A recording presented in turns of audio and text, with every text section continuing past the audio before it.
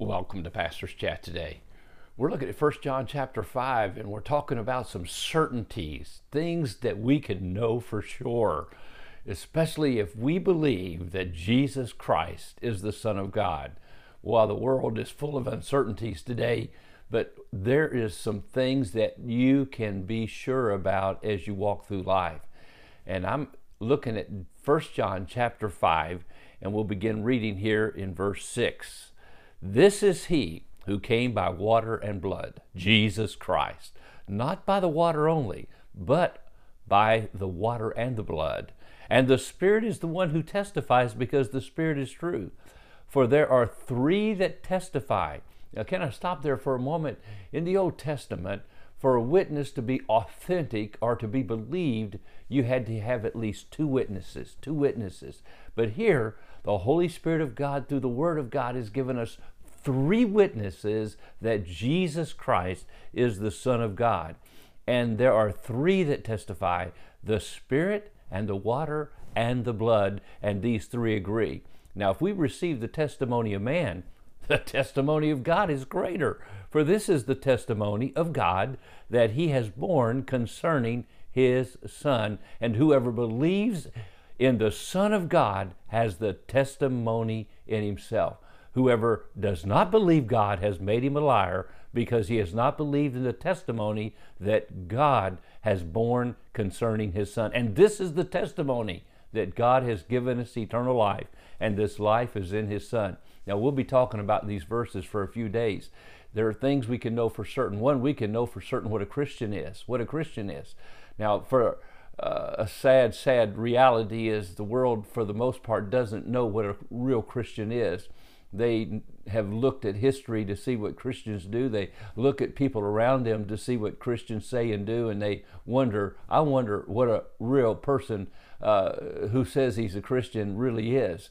Now, I'll never forget the story of Mahatma Gandhi. At least I was told and read this years ago, that he said, I would have become a Christian as he studied the religions of the world. I would have become a Christian until I met some.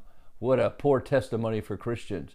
But we can know what a real Christian is. How come? Well, in the first verses, it says a real Christian, basically, of this chapter, is one who overcomes the world. This is the victory that overcomes the world, even our faith. A Christian, a true believer in Jesus Christ, one who is born of God, practices righteousness.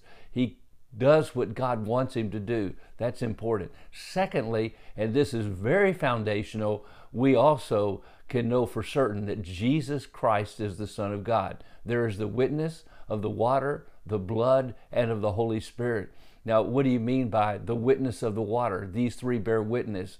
They bear witness that Jesus is the Son of God.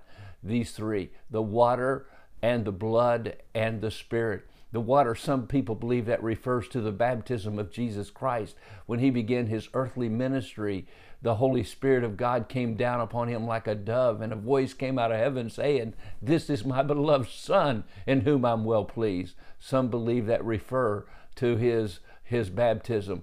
You see, there were people that were falsely teaching that Jesus became God at his baptism, and he lost his deity at the cross when he said, "My Father, why have you forsaken me?" But that is not the truth, and that's what John's refuting here. The truth is, Jesus has always been God. He is the Son of God. He is eternally the Son of God, and these three bear witness: the water and the blood. The blood, of course, refers to the cross of Calvary, where he shed his blood, and God accepted the sacrifice of his blood that was shed on the cross. When Jesus died, remember, Peter and John especially was standing there, and he saw that water and blood flowed from his side. These bear witness that he is the Son of God. Jesus is God in the flesh.